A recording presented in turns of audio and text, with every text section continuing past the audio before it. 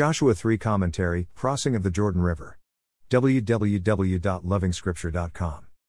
And the Lord said to Joshua, Today I will begin to exalt you in the eyes of all Israel, so they may know that I am with you as I was with Moses. Joshua 3 verse 7. When the Lord lifts a man, the result is humility. Any other form of exaltation leads to pride of heart, arrogance of character, and general disrespect for fellow man. In his own timing and by providence, the Lord does exalt man from time to time, but the objective is that they may know that I am with you. But there is more to the miracle of crossing the Jordan River on dry ground. The crossing of the Red Sea was just a story to many of them. This new generation needed to have their own story to tell. The Lord commands them to preserve stones from the middle of the Jordan as a memorial. Throughout the Torah we saw how the Lord commanded Moses to preserve memories of great events. The human mind must be helped to remember the goodness of the Lord.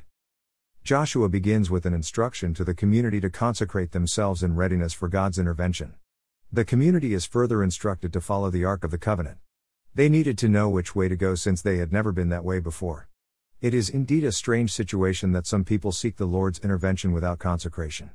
And the saint who wakes up in the morning not knowing the way to take does well to open the Word and seek direction.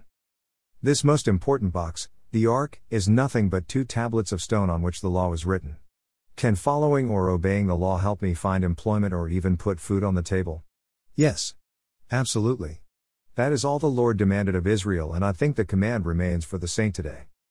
The story of a presidential candidate who was detained for political reasons can help us. The Inspector General of Police went out of his way and granted permission to the wife of the prisoner to see her husband. It cost him his job. Several years later this prisoner became president and remembered the professionalism of the police chief and restored him to his position. A good was done. The law of the Lord was obeyed. The Lord took note and the man was rewarded for it. The key line here is that the Lord elevates man in order to make a name for himself. But who wouldn't hold a glass of juice properly and respectfully even if the glass itself isn't juice? Obedience is underlined. Consecration is good preparation for God's intervention. The result is victory for the saint, exemplified here by the miracle of the crossing of the Jordan River on dry ground. Let men remember the goodness of the Lord. More resources visit http://www.lovingscripture.com.